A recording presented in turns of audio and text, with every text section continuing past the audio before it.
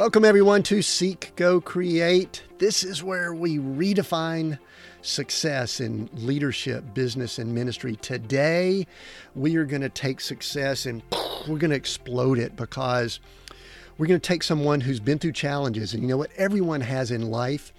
But when I read this person's book, I could not put it down. I read it in about 2 nights because I just kept thinking, wow, what's happening next with this person's life? What's happening next? And I won't spoil it now, but you're going to want to listen in. So we've got someone who's super successful, but they've been through a quite the journey to get to that place. So make sure you pay attention and listen in. Before we get to that, I want to remind everyone I have my novel that will have been released by the time this podcast releases. Super excited about all the feedback we're getting. It is such a stretch to write and to put it in the hands of people. I was just talking to our guest about that before we clicked record. And, you expose yourself to a different level when all of a sudden you put words on paper. And I'm realizing that I've got a real excitement about releasing the book. And then also a little bit of, I don't know if anxiety is even the right word. I don't typically own that word, but I feel a little bit anxious about it. The feedback, though, has been awesome. Go check it out. You can go to timwinders.com/book and get all the details. It is up live on Amazon, and you can get that information. So today, as I said earlier, we've got, I think, I love all the conversations we have. But when I get someone who's got a story that just grips me and moves me, it's even more exciting to me. Today we have Mary Tautimez. Hope I pronounced that right. I believe I did. I practiced it earlier. She's our guest, and she's got a long bio, but I'm just going to simply say she's a certified EOS implementer. So she's all into the traction and all, which we're going to have a conversation about that later. She's an author, keynote speaker, entrepreneur, has quite a story. Mary, welcome to Seek, Go, Create. Thank you. Thanks, Tim. Thanks for having me. Yeah, I'm glad you're here and really excited about the conversation that we're going to have.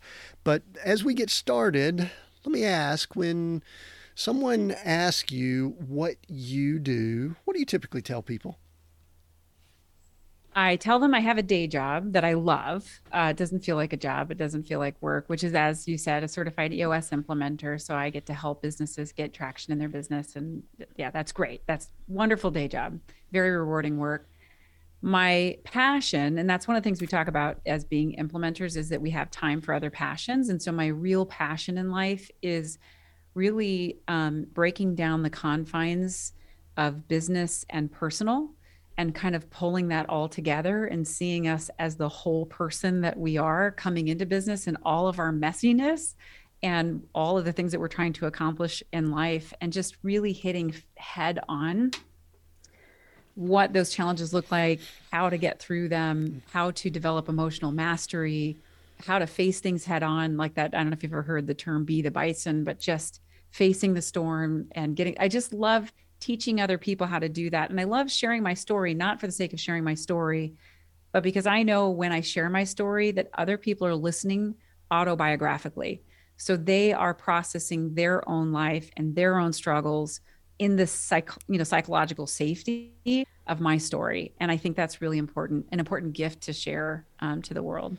Yeah, and I'm very familiar with bison. I'm actually currently in South Dakota, and they've got, bison, buffalo. Some people call them buffalo. That's not technically the correct term, but yeah, we see them all the time, and they are such a powerful, powerful animal when you see them standing there so strong. They've got the shoulders and all that are strong. But before I get too much further, I want to just kind of hit you with what I think is kind of a tough question right out of the gate. Is it really possible to strike that? I don't even know if the word's balance. I hate the word balance, just so you know. Is it really possible to strike that in the world we're in between business and personal and have it all be harmonious and, sunshine and roses and all that kind of stuff? Or is it just going to be a natural tough thing? I don't think there is such a thing as balance. I think there is such a thing as integration. And that's what I'm aiming for is really integrating all the parts of our life. But every single quarter, I'm a big Tony Robbins fan, as you read in the book. And he has something that I'm sure lots of other coaches before him have had, which is this wheel of life. And on the wheel of life, you plug in, where are you on a scale of 1 to 10 on your wealth? Where are you on a scale of 1 to 10 on your health, on your relationships, on your growth and contribution, on your spirituality, right? So you do all of that. And every quarter I fill this in and I just see where the wheel's out of balance. And sometimes there will be seasons of life where one thing will be at 0 to 1 for years because it's just not time yet to address that area of our life. And it's not about saying, oh, I've got to perfect this and get every single thing and try to get every single thing to tens. It's just becoming aware that this last season of life, this last quarter, I dedicated way more to family than to business. And now my business development is suffering. And so I just need to pick that up. Or realizing I've been focusing completely on business and my spouse is feeling really unseen and appreciated right now. So it's just an opportunity to notice consistently and then just make course adjustments, I think. Yeah, and this is something that came to my mind about it because this is something I put a lot of thought into also is how do we live in the current culture that we are? And we're going to throw this word around a lot, succeed, and we'll define it and talk more about it. Because if we go back historically, there's every effort to kind of segment our lives. It's like there's business, there's our faith, there's sometimes finances related to that, our family and our hobbies, all these things. I think everything tries to separate it out, and it sounds to me that you're kind of believing like I do, it really needs to integrate and work closer together, correct? Yeah, absolutely. I mean, your personal finances touches every aspect of your life, right? Like it's fake to sit down and go once a week, we're going to work on that. Like, no, you're working on it every day. You're thinking about it every day. And you're thinking about it in terms of what results do I want to get out of my business to support my personal finances? Like it's all integrated. So I just don't think that it's a worthy effort to say to compartmentalize. I also think that it was easier to do when we had the traditional roles of men and women and men going to work and women, maybe doing more at home. And that totally made sense. I get envious sometimes. Like when I was listening to that book, Deep Work, I think is what it's called. I actually got angry. I was like, I turned it off because he's like, all these wonderful thought leader men, all throughout hundreds of years in history would go away. Bill Gates goes away for 2 weeks at a time and he goes and thinks, or this other guy would go away every summer and he would go and think. And I'm like, we women didn't have that option to do that kind of a thing. And so anyways, there was this total compartmentalization because there were these totally compartmentalized roles. But now that women are working more and more and trying to climb the career ladder and men are trying to figure out how do I support my wife in that and how do we maintain it is kind of messy. And I'm still trying to figure out my husband and I love that you do so much with marriage. I mean, we're actively working on our marriage. Like, okay, what are the rules and how do you feel the way that you need to feel as my husband? And how do I feel like the way I need to feel as an entrepreneur? And then how does that play out at home with our kids? And then the kids come into the office. Like it's all messy. And I think that it's really about accepting the messiness that it is and having self-compassion for that. And so I had a coach tell me that one time. She's like, Mary, you really just need to have some self-compassion. And I'm like, Ashley, she's amazing. She's also an executive coach. I'm like, literally, I don't know what that looks like. I don't know what that means to have self-compassion. Like I understand logically the words, I could read the dictionary version, but how do I actually exercise self-compassion in this messy thing that we're trying to, live this really great life and hit all of our objectives, but also have peace and balance and space and spirituality. Like, and she said, self-compassion looks like this. You get home after a really stressful day. You feel the need to open a bottle of wine, right? There's this moment, and really what's happening in that moment is you're trying to change your state, right? You're like, I just want to feel different than I feel right now. And it's about creating that pause. Stephen Covey talks about responsibility, and it's that space, that ability to respond. I can choose here how I want to respond. Do I just continue to open the bottle of wine and just lose myself and forget my day? Or do I take a moment and just ask a question and just say, wait a second, what am I feeling right now? I'm feeling really sad. I'm feeling really lonely. I'm feeling really stressed. I'm feeling really, and just write it all down or just stack it all up in your head and kind of take that in. And then just, this is where the self compassion comes in. And then you say, it makes sense. It totally makes sense that right now, all I want to do is sip on a lovely glass of wine and just pretend like none of this stuff is happening right now. And I just want to hit the eject button on my day and go somewhere else. And that's okay. And so what she said is it's okay to continue with a glass of wine at that point, if that's what you choose to do. But it's about becoming conscious and aware that all of this messiness creates all these feelings and all these feelings of inadequacy. And then what you do with your glass of wine is you log into Facebook and you have this, you're not even aware of all the comparison that you're doing of how great everyone else's life is. It's not even happening consciously. And then we just further this spiral of, I don't feel great. So I think I'll pour another glass of wine. It's just taking time to step away from that and back from that and just noticing all the messiness that we are, and then making different decisions, which starts with some emotional mastery. It starts with some awareness and, different choices. So one thing that came to my mind, actually multiple things. I loved all that you said. The first thing that I had a vision of was, this might date me and some people might even not have a clue what I'm talking about. Calgon, Take Me Away. There used to be this old commercial where this woman would be in a tub, and I guess Calgon was kind of a bubble bath or something like that. And I was, when you were talking about wine, I was thinking very similar. Sometimes it's a whiskey, a bourbon or something like that it's just like, okay, let's kind of chill out a little bit. And I think some of those things are not that bad on the surface. I think anything can be abused. And I think you brought up two things that we could abuse, which is alcohol or substance, we'll call it substance, and then the social media comparison thing.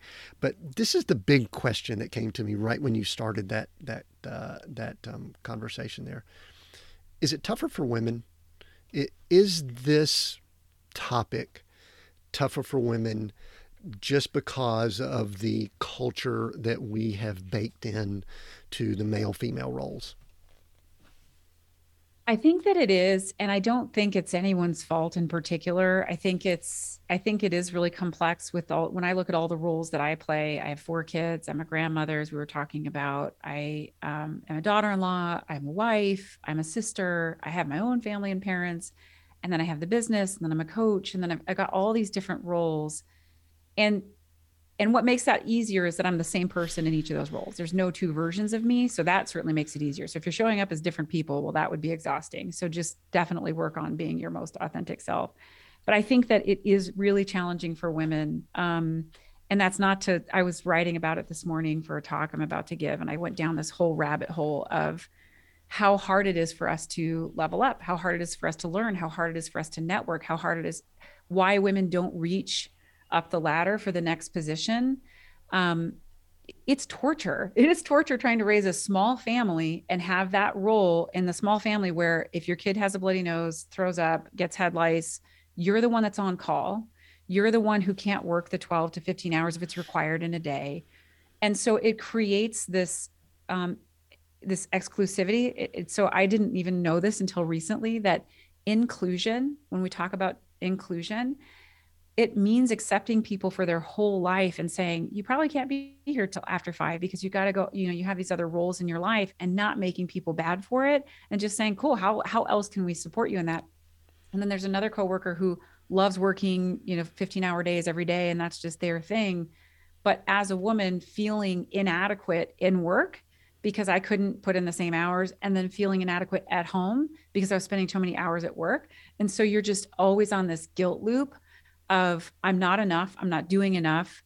And women are naturally terrible delegators. So I don't know what it is. We have this little voice in our head that we imagine other people saying, oh my gosh, I don't know how she does it all. And I tell women, nobody's saying that about you. And no one cares that you got the thing done or didn't get the thing done. It may be on your plate, it may be your accountability, your responsibility, but you can delegate that to someone else. And this occurred to me one day when I asked my husband to take out the trash, and he's like, yep, got it. And then he called to like the closest boy in the house and he was like, take out the trash. And I was immediately angry. And then and at the time I was going through some coaching. I think coaching is a really important thing to do because it helps you reflect. And I was going through coaching and they said, what are you really angry about? Like, are you really angry at him for that? Or are you really angry because you're not doing the same thing? And I'm like, it's that I'm not doing the same thing. And I don't know why that is. And so women have to get better at being comfortable delegating. No one cares about your checklists, or who's doing it. And in EOS, we have a delegate to elevate. So there's this exercise that we teach and we go through. And I was literally doing it this morning because I'm like, why am I still doing the dishes? How have I not gotten out of that role in my house? So it's a continuous evolving thing. Every quarter you look at it and you go, what else could I get off my plate that I don't love or that doesn't bring me joy and keeps me from doing what I should be doing, which if you're a woman in business, you need to be learning, you need to be growing, you need to be networking, you need to be, driving the business forward. And there's probably a handful of things that we could be delegating to other people that give us, and you need to be resting. You need to be taking time off. You need to be traveling in an RV in all these wonderful places, getting your work in, but also getting the balance of beautiful nature and life. And so I think it's a really long answer. I do think I don't mean to perpetuate oh, women have it so hard, but it is really hard. It really genuinely is hard. I think and I guess this is kind of fresh in my mind, and because I want us to go to what you shared in your book, Keep Going, that is kind of your origin story. We all have origin stories, and it was, that you were pregnant and had a child at 15, which would have been different for a male. First of all, they can't get pregnant, and obviously, we don't have to get into those differences here. But sure. But I had a thought, and it was kind of interesting leading into this conversation, Mary, because I was listening to a podcast yesterday when I was on the treadmill in the gym,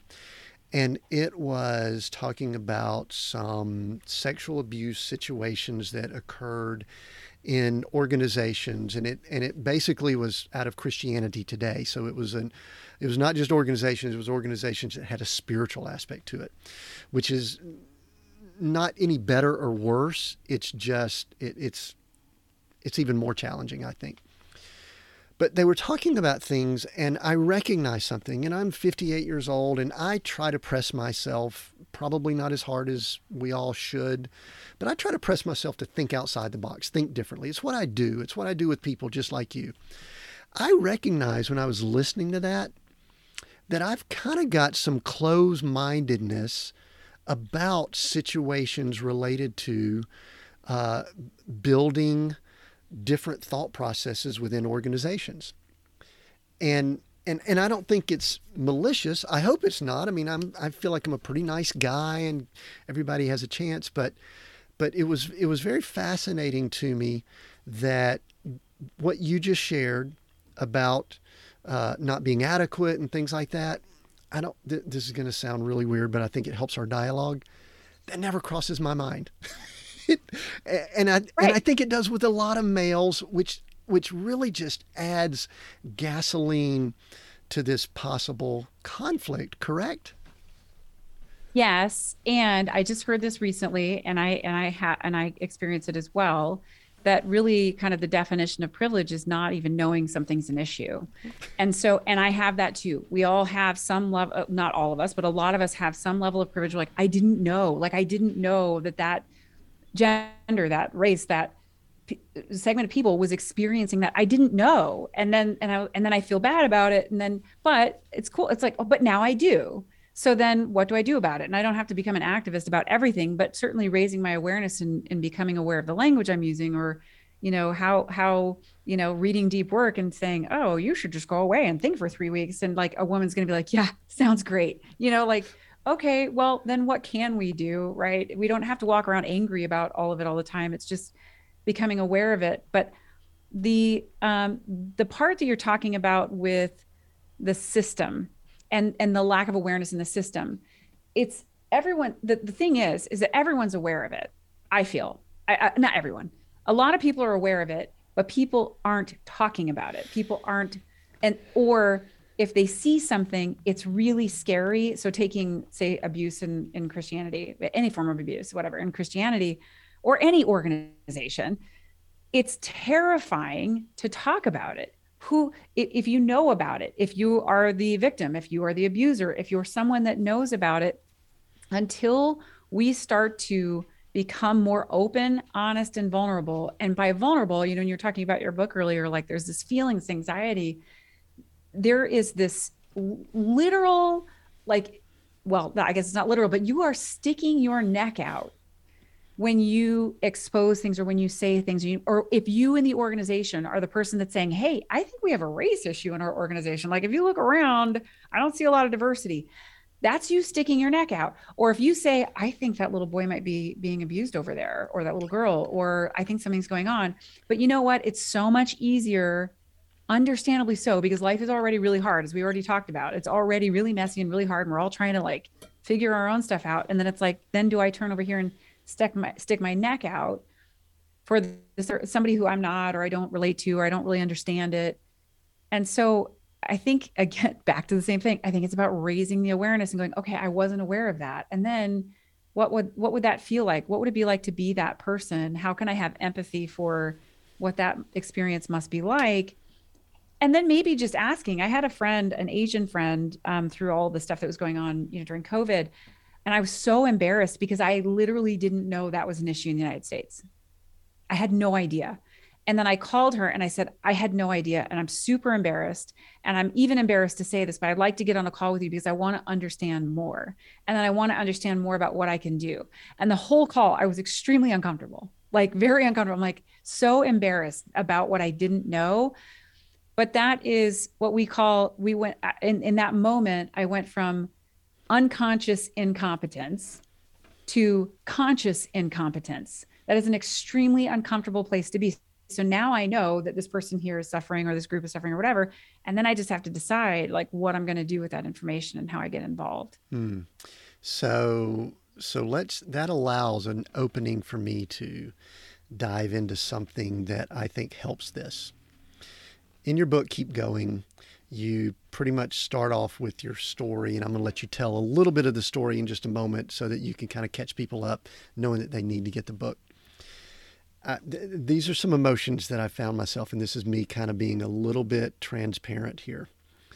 I was reading this going, I really need to understand this type of background more, because I don't think males, and in your story there was a male involved, obviously, when a child comes forth, but the male has a different experience. Mm-hmm. And so here's what's weird about it, Mary, and I bet no one's ever told you this, and I'm kind of risking a little bit here. I found myself judging a little bit as I read, going, well, why did she make that decision? Well, come on, why did she do that? And it bothered me that I wasn't more compassionate and empathetic, but I think that's part of the beauty of the book. Now, the cool thing about the book, I want to say something about the format. It's got this just streaming level of consciousness, and I was reading it at night, and I never got to a break that I could stop, which is just like life, isn't it? Yeah. So I threw a few things at you that you may not have ever heard from anyone. Tell us a little bit more about the story, and what does it do for you when you hear old white dude is kind of going, "Oh, I can't believe she made that decision." Well, this is not going to end well. And I'm sort of confessing, but probably not well. Yeah. No, it's totally good. I have so many thoughts here. One, on the streaming consciousness, it's funny. A good friend of mine read the book and she was like, you write this like a 7. I'm a 7 Enneagram. And she's like, you write this like a 7. Like you're just this, like, because I just get it all out. So it's all out. And so to go back to, that's the risk, first of all, of writing something so deeply personal and sharing something so deeply personal, because people are going to read it from their perspective, from their lenses in life. They came from really healthy backgrounds with healthy parents and healthy, scenarios. I did not. And so I was listening actually this morning to the 5 love languages, and he's talking this morning, and what he was talking about so at the very beginning of the book was that he's talking about our gas tanks of love. And when a child's gas tank is empty, they will do things to fill their gas tank that even they don't understand, because they're just trying to feel connection. They're just trying to feel love. So what that means for a young girl is that, for not all young girls, but for me, is that I did not have what I needed in terms of love at home from my own parents. They were going through all their own stuff, as parents do, and I don't blame them. They certainly play a role in it, but at the same time too, I also feel like for some reason this is just my destiny in life, and I don't know why that is and why I had these parents and why this all happened at that time. I've never been a victim. I've always said, okay, this is happening, I guess I got to take responsibility. So, but regardless, the reason children ever act out or do things that are inappropriate in any context is because they are seeking love and connection, and they don't know how to get it. And I was and the same thing for adults adults are the same way. I mean, let's go ahead and say it. Some people that's true too. Are doing that. That's not wrong. 60, 70, 80 years old still. So, but yours was a very young age. Yeah. And I was sexually abused at the age of 9. And then that continued throughout my life until I finally got counseling at 19 and started to change the way that I operated in relationships, and have done a massive amount of self-work to understand what I'm worth, and that I don't have to give of myself in order to be worthy of love. Like really heavy stuff. So that version, that girl is now going into adult situations. And I also went through puberty at 9. So by the time I was 10, 11, 12, I looked like a grown woman. My daughter's 14 now, and everyone says the same thing. They're like, I forget she's 14. And so what happens is you get really confusing energy from adults, because you're being treated like an adult, and you're not. You're just a kid who has no experience of the world. And it's confusing because it doesn't feel good, and it does feel good at the same time. And so you just follow the path of it feels good because it feels like connection, and you're not consciously going, well, this seems like a really great place to get connection and love. You're just acting the way we all do. To your point, even as adults, we don't sometimes know why we're doing what we're doing until hindsight. So that's my background. And then I spent the rest of my life really trying to be healthy emotionally, financially, physically. And I have thrown hundreds of thousands of dollars at that. And I had to make enough money to be able to do that, because when I share in my book that my brother passed away when he was 23 and I was 19. And when that happened, all of a sudden I felt like there was this timer on life. And I was like, oh my gosh, like I could be gone any day. And I felt this urgency to like fix my life and make sure that I could get to a really great life before I died, because I could see other people having really great experiences. And I just didn't understand why I didn't deserve that too. But I knew that, or felt that no one else was going to ever create that for me. I was going to have to create that for myself and figure that out. And so that's what I spent the rest of my life. Well, I'm only 41. So that's what I've spent. I was going to say, you're quite, the gap. You're quite, part of the, pros of starting young is that you're a very young grandmother. Yes. Yeah, so there's true. Silver lining. Any other, I guess this sounds, almost hate to ask this, any other silver linings, any other positives for just the way you came through life? I mean, we all have our journey. My wife and I talk about this all the time. Everyone has a story, and some stories seem better or worse. I'm not sure that we can, I'll go back to the word I used earlier, judge that, but anything else that would be a silver lining from the way Mary, came along? I wouldn't change anything along my journey, because I'm grateful for every lesson. Every single time I felt like, okay, I'm here to learn something. And then I'm going to be here to turn this around someday. I'm going to show other people someday how to do this. And I always had that in mind from the time I got pregnant when I was 15. I'm like, I kind of a coping mechanism I had. And I'm also a visionary. So I always envision a future to get myself, it's a coping mechanism. When we talk in EOS, we talk about visionaries and integrators and whatever. And what I teach visionaries is most visionaries have some kind of trauma that they had to imagine a better future to get through the existing hard stuff. And it's also why visionaries are so dysfunctional, because they're always creating new stuff because things are always hard. And so there's like, it's a superpower and a kryptonite. But I think that it's about the way that I think about the really hard things that have happened in our life is like nuclear energy. And nuclear energy can power a city or it can destroy it, depending on how well contained it is and how you tap into it. And so I have been working on removing that nuclear energy out of my body because it lives in your body and it will ruin your life and will give you disease. And instead, but you don't ever get to get rid of it. That's not really an option, unfortunately. I wish there was a checkbox or some like, well, that happened a long time ago. So linearly, wouldn't you just be over it? No, it's so instead of carrying it in my body, the way I see it is I have it in a backpack on my back because it's always going to be with me, but it's not in my body. And then I tap into it when I need leverage for a situation because there's power in that energy. There's a lot of power in anger and frustration and hurt, but I don't want to carry that with me inside my body. So I just carry it out there. And when I need it from time to time to create leverage to move myself forward, I just and use it. So I think that if people understand that they can harness these things and they can decide on the meaning, and then they can, and also understanding, I realized this recently in a different program I was talking in. And I always thought from the very first therapy session I had when I was 19, I thought that there would be a checkbox. I thought if I just did this and this and this, and then I got this coach and I got this therapist and I prayed, and then it would all go away.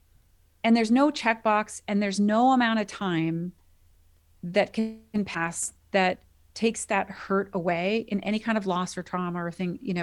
The way that I see it is this, if I could explain it one more way that I think is really important, is that when these things happen to us, it's like this ball, this sphere that does get installed inside of us actually initially. And we are going to process this experience that we've had through all these different lenses as we get older, as we start new relationships, as relationships end, as we have children, as we have grandchildren. We're going to reprocess and think about this experience through all these new perspectives. That's what we're doing. And I think as long as we can become aware of it and just notice when it's happening and go, okay, I'm thinking about it again. And what am I learning here? And it's just another it's another lesson to, hopefully be grateful for, because being anything other than grateful is going to shut you down and it's going to remove you from the realm of possibility. It's going to keep you small. It's going to keep your energy small, and it's going to keep you sick versus asking for what's possible and how this can be a gift for me and for the world around me. I think that's the silver lining. Yeah, it's interesting that you brought up that someone would read the book and it wasn't like that's the only situation you went through. There's a lot of situations in life. But I think everybody has that. And my wife and I have said the same thing. We've gone through various issues, challenges, and things related to finances. And we have said the same thing. We wouldn't necessarily wish the journey on someone else, but we're thankful that we went through it because that's what's defined us. That's now who we are. And I do love that you said, and I didn't actually pick up on it at all when I was reading through, that there was a victim mindset anywhere through the process. But it's one thing to live a life like that, Mary, it's another thing to write about it and share it with the world. What was the catalyst to actually put all those words on paper, in writing, digital, whatever, and say, I want to share this story with the world? Because every time I share any part of my story, it helps other people, like over and over and over again. And I'm frankly tired of talking about it. And so when you put in a book, you'd be like, here's the book. Like, you could read it if you wanted to. And if you have questions, I'm happy to answer them. But I don't actually want to continue to tell my story. Like, I want to move on. And so, because another thing is I have a coach, again, a new coach, and he said, and I was telling him about this work I'm doing. I'm creating all this new stuff. And he said, yay, Mary. He's like, yay. You know how to hashtag keep going. That's the name of the book, is hashtag keep going. You know how to keep going. You know how to smash through obstacles, create new things, do all this stuff. That's so great. And that's served you up until here. But this will not be the same thing that serves you to get to the next level. And he said, so I think that the next book should be called hashtag stop running, because what are you running from? And so that's what I'm working on now, which is going into the stuff that happened before I got pregnant at 15. And like, that's what I've been running from. And I've been avoiding talking about it. And I've been avoiding putting it out into the world, because when you do get it out, you really get it out. Like, you, even if nobody ever read the book, it's out of me now. And it's not, and it's, so it's a very cathartic process to do, to write about. I have a friend of mine who told me recently, he read the book last week, and he's a military guy. And he said, you know, Mary, it always bothered me. He said, I got to be honest with you. He's such a good friend. Good friends are the friends that tell you the things that are hard to hear, right? Just like you just did with me. Like when you're like, this is going to be hard for me to say, but I gotta say this. He said, I've always just not understood why you're so open and vulnerable with people, why you share all these parts of yourself. It's really confusing to me, because he's like, are you doing it for this reason or this reason? And he said, and when I read your book, I understand now that other people will heal because of what you're sharing. Like, it will give other people an example of what it is to say these really hard things that happen, so that they can begin to process and they can begin to heal and move on. And what I told him is that his name's Matt. He's a great guy. And I said, Matt, vulnerability is efficient. That's why I do it. I'm vulnerable because as soon as I tell you what I'm struggling with, what I need help with, what I'm having a hard time with, the faster you can help me and the faster I can move out of pain. So it's excruciating first, but it's the fastest way out of pain. And so that's why I share what I share, because I'm just like everybody else. I don't see myself when I speak on stage. I don't see myself on stage. I see myself standing alongside of you. Like, we're just trying to figure this out together, aren't we? Like, I don't know. I'm still in pain too, and I'm trying to work up and out of it. And this is one of the ways that I've tried to do that. Yeah, it's definitely a process. Going through all that you have, and ups, downs, successes, and all that. How do you define success now? What does success look like for Mary? So I didn't know to define success for myself until I was listening to Tony Robbins ask a guy, how much money would you need to never have to work again? And so, like, we're all answering in our heads. I'm like, how much money would I need? Right. And it was such an arbitrary number. It was like $20 million. And Tony's like, well, why would you need $20 million? And he said, what do you want to do? Like, what kind of things do you want? And he said, well, I want a private jet. And Tony said, do you want a private jet or do you want the lifestyle? Because there's a difference.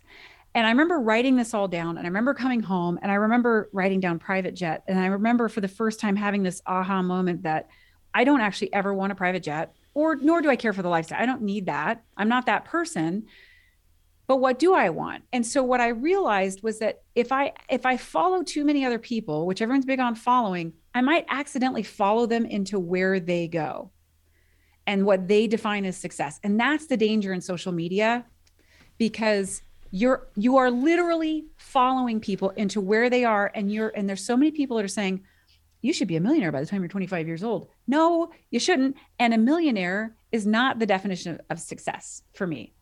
For me, the definition of success is doing the work that I love to do with people that I love, and I have time for other things that I really love as well. So I am living, so far to this day, my very best life. And I can also see the future. But what it means is I have time to pick my kids up from school every week, and I drop them off at school. And I get to, last night we sat around the table after dinner and played a card game. Like, that's, to me, that's success. Like, and having the space in my mind and my body to be present with every single person that I get to talk to. And then knowing that I'm having an impact, people coming back to me and saying, man, I heard this thing, or I saw this thing, or I read this thing. And it really gave me the voice to say, and the things that people share back with me about their life, it's really hard stuff, like really hard stuff. And I'm so honored that they would share that with me and that they, feel comfortable. And I know that that's the gift that I get to be here. That's God's plan for me, is to be an example of love for myself and others and possibility. Like I want to show you what's possible. Yeah, that was a great definition, and I'm glad I asked that question because Sorry, I keep crying. yeah, no, so Sorry. it's cool. It's also part of kind of why we exist, because we kind of got tired of the kind of the cookie cutter definition, more money, the jet, and all that kind of stuff. And listen, there's nothing wrong with a private jet. That's not the point. The Right. point is, don't watch some YouTube videos and say that's what I am seeking, because be careful what you're seeking, because if you are seeking what that person is living, you might get all of what they're living and you don't see it all. You don't see all that. Right. So I think it's Good a point. powerful thing to continue pursuing what you were created to do, and that's what I enjoyed reading and seeing. But you brought up something that gave me a little kind of flash through my head here, that I think I want to spend the last few minutes that we have together talking about. And that is, you are doing a bunch of stuff right now. I mean, I went to your website, looked around, and I went, wow, she's got a lot of stuff going on. And I just want to kind of ask you, what are you working on? What are you excited about? And what I don't, I look to the future, maybe not as much as I used to. I mean, I used to be like hardcore, 5 years, 10 years, and all that kind of stuff. It's not like I'm not a goal setter, but just like, what does the near future look like for Mary? Tell us what you're excited about. I'm excited about continuing my work with EOS. I think EOS is really what helped me finally um, get to the life I really, really wanted to get to, and I love it, and I love teaching it. What I'm super excited about is Can I speaking pause? Can I on pause you one this. second before, because I Uh do huh. want to ask this. Some people aren't familiar with, Gino's book Traction and all that EOS is. Could you just real quick tell people what it is? Because it gives a Hmm. great framework for success in the entrepreneurial system. So, give people just a short what it is, and then you can continue. I'm sorry, I didn't mean to interrupt you there, but I'm. Yeah, no, no, I appreciate it. So EOS stands for the Entrepreneurial Operating System. It's based on the book Traction, like you said, written by Gino Wickman. And what we do as EOS implementers is we help people implement this system into their business. And so it's something that helps us help them understand their clear vision, where they're going and how they're going to get there. It helps them get traction, like really getting disciplined and accountable to the things that they said they were going to do with each other as a team, and then healthy as a leadership team, and then throughout the organization, because most companies are not very healthy, and it starts at the top, and everything about EOS kind of manages all of that. So we just teach a system. There's 450 EOS implementers around the globe. We work with companies that are between 10 to 250 employees. So it's not for companies that have 3,000 employees. There's a really specific target market that we work with that we find EOS does the best work in. And it's great. And every implementer is different. We all have little flavors, and we all teach exactly the same thing because it works. And so it really helped me and my family business. It helped make the family business very black and white and remove all the history and drama and stuff of like the business, and just turn things into very black and white. This is where we're going. Here's how we're getting there. Hey, you're not doing your stuff. Why not? There's accountability. It sounds super simple, and it is simple, but not necessarily easy. So it's good work. So that's what I do as a day job.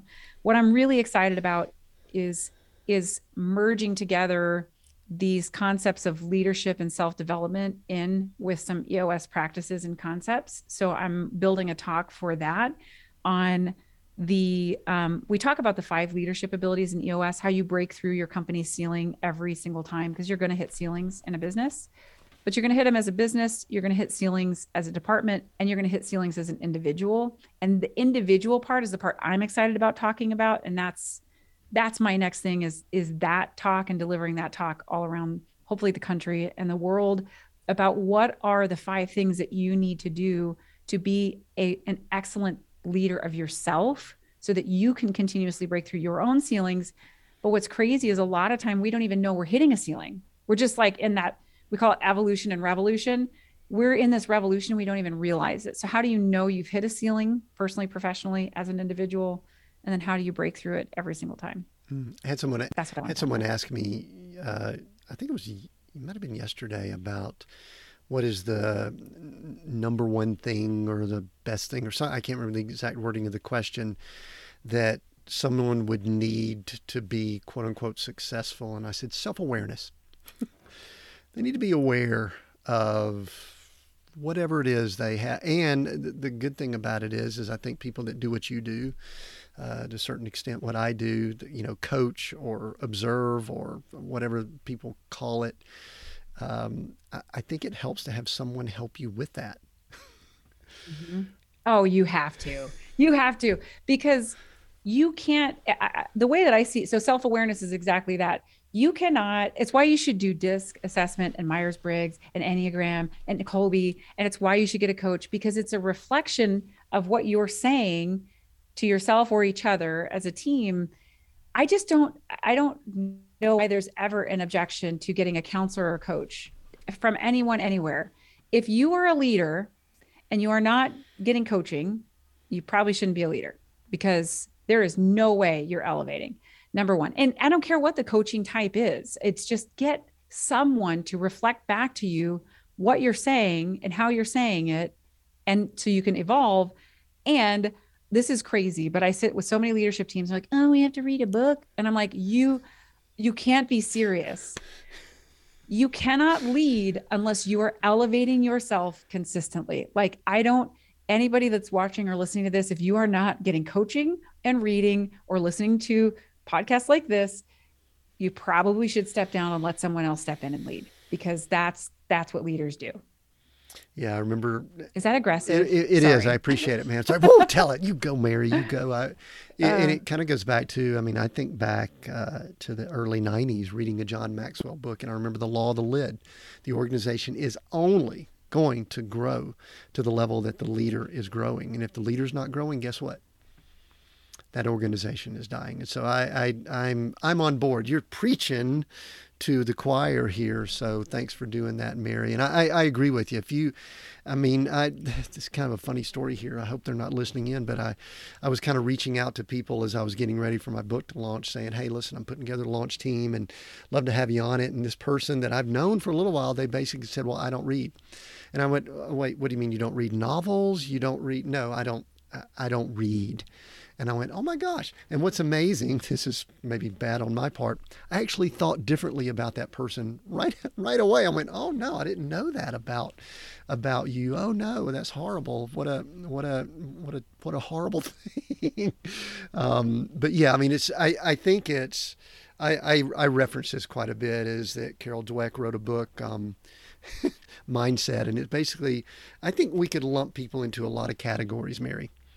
I think we have to be careful, gender and color and ethnicity, all that kind of stuff. That's not necessarily good to group with that. She groups people into two categories: growth mindset or fixed mindset. And I'm like going, that's how we can group people. That's enough right there. Are you willing? Do you understand that you can actually influence this? And reading is, and people are like, well, I can't do audiobooks. Then don't. Then do paper books. I can't do paper books. Great. Then do audiobooks. But if you are hungry enough, you will find a way to consume the information, because reading and podcasts are like tapping into the best of human consciousness. Why would you not and distill down to the best nuggets so that you can go farther, faster? I can't relate. Who would not want that? I don't know. But we probably wouldn't be friends. Well, what it does is it allows us to segment the people that we interact with, because, probably people don't come into your sphere if they aren't participating in something like that, learning, growing. And what do you want people to, when someone does come into your sphere, when someone reads your book or they listen to you talk or you interact with them, what do you want them to come away with? What's the outcome for that individual? I want them to become aware of their own story and get curious about what they haven't addressed in their own life that's causing a current ceiling for them. So, and people are like, I can't believe you said that in the book, on paper, you said that from the stage. And I'm like, right, which tells me you're not saying it about yourself in your own life. And so what's the one thing that you haven't faced that you really need to dig into, that it would set you free if you could just face it and start to overcome it, and use me as an example of what that looks like. Like, I shouldn't be where I am. I have a mentor. He's a director of sales at HubSpot, and he's been my mentor since 2016. Oh, he wrote the foreword to my book, Dan Tyre. And he tells me all the time, he's like, Mary, you should not be where you are right now. Like, just the trajectory. So if we all want to change our natural trajectory towards somewhere even better, maybe you're already on a great path, but even better, we got to go back and we got to dig in and help heal some of this other stuff so that we can break free in our current marriages, in our friendships, in our business. All those stories and all those patterns and thought patterns are a result of some of this really hard stuff. There are a handful of people that have never had any trauma in their life. I haven't met them. So I want people to start to, I unzipped myself, as you saw in this book, and I put all of myself on the table for people to look at and go, ugh. And it's like, it's such a vulnerable experience. I get it. Let me be the example of what you can do as well. And then you can turn around and create that safe space for other people to do the same thing. And the more we heal that, the more love we have, the better we do in the world, and the more people we can help. So I think it's that. How do you really break through your individual ceiling by addressing some of the stuff that maybe you've been afraid to address? Excellent. I love that. Mary, how can people connect with you? Where do you want to send them? We'll include it down in the notes, but let us know where people can connect with you. My website is the best place, marytautimas.com, which is, I'm sure you'll spell it out, M-A-R-I. So my name is with an I, Mary with an I, Tautimas, Tautimes.com. All my socials are there. Speaking, if you want to book for speaking, or you just want to talk to me, like if you read the book and you're like, this is great, this is helpful, I will talk to anyone that is on a journey of growth and self-development and, wants to talk more about that. Yeah, very good. We'll include that. And yeah, that is a tough name. You got all kind of issues with potential spelling and all there. It's true. Yeah. I had a conversation last week with Kate Smith. It's like, oh man, I'm so jealous. It's like, we didn't have to spell anything out or anything like that. Well, that said, there's only one of me. So there's that. You own all your digital assets because you got it yeah. there. Good, Mary. I appreciate that. We are Seek, Go, Create, Mary. I kind of gave you a little bit of warning on this. I'm going to give you one of those words over the other two. Which one resonates with you or means more right now than the other two? Seek, go, or create, and why? I would say seek, because I'm always looking for what's next, how I can grow, how I can learn, how I can make something better, which I said earlier is a superpower and kryptonite, because I'm always creating the future for other people, but then I struggle to be present. So it's a balance, but I love to seek. Yeah, that's good. And it's a great word. So glad you chose that one. Make sure you get the book, folks. Hashtag keep going. I read it over the last couple of nights, read it from the whole deal. I read the whole thing and it was excellent. And I think it gives you a great foundation for understanding who Mary is. And I believe understanding who yourself is. So make sure you check that out, get the book. All the links will be available. And stay connected to Seek, Go, Create. We've got detailed notes, some of the mentions that we had throughout the podcast. They'll be linked down in the notes, depending on where you're listening in. And I just appreciate you sharing this message. There is someone who's been through a challenge, maybe not just like Mary's, but someone that's been through a challenge that would be blessed by hearing this conversation and being able to connect with Mary. Take a screenshot of, if you're listening to the podcast, if you're on YouTube or social, and just share this with that person. I can almost guarantee that a face or name came to your mind. Please share this. I know it'll be a blessing to them. And like Mary said, she'll talk to anybody. So try to connect them. And I appreciate you listening in. Thanks again to Mary. And we have new episodes every Monday. Until next time, continue being all that you were created to be.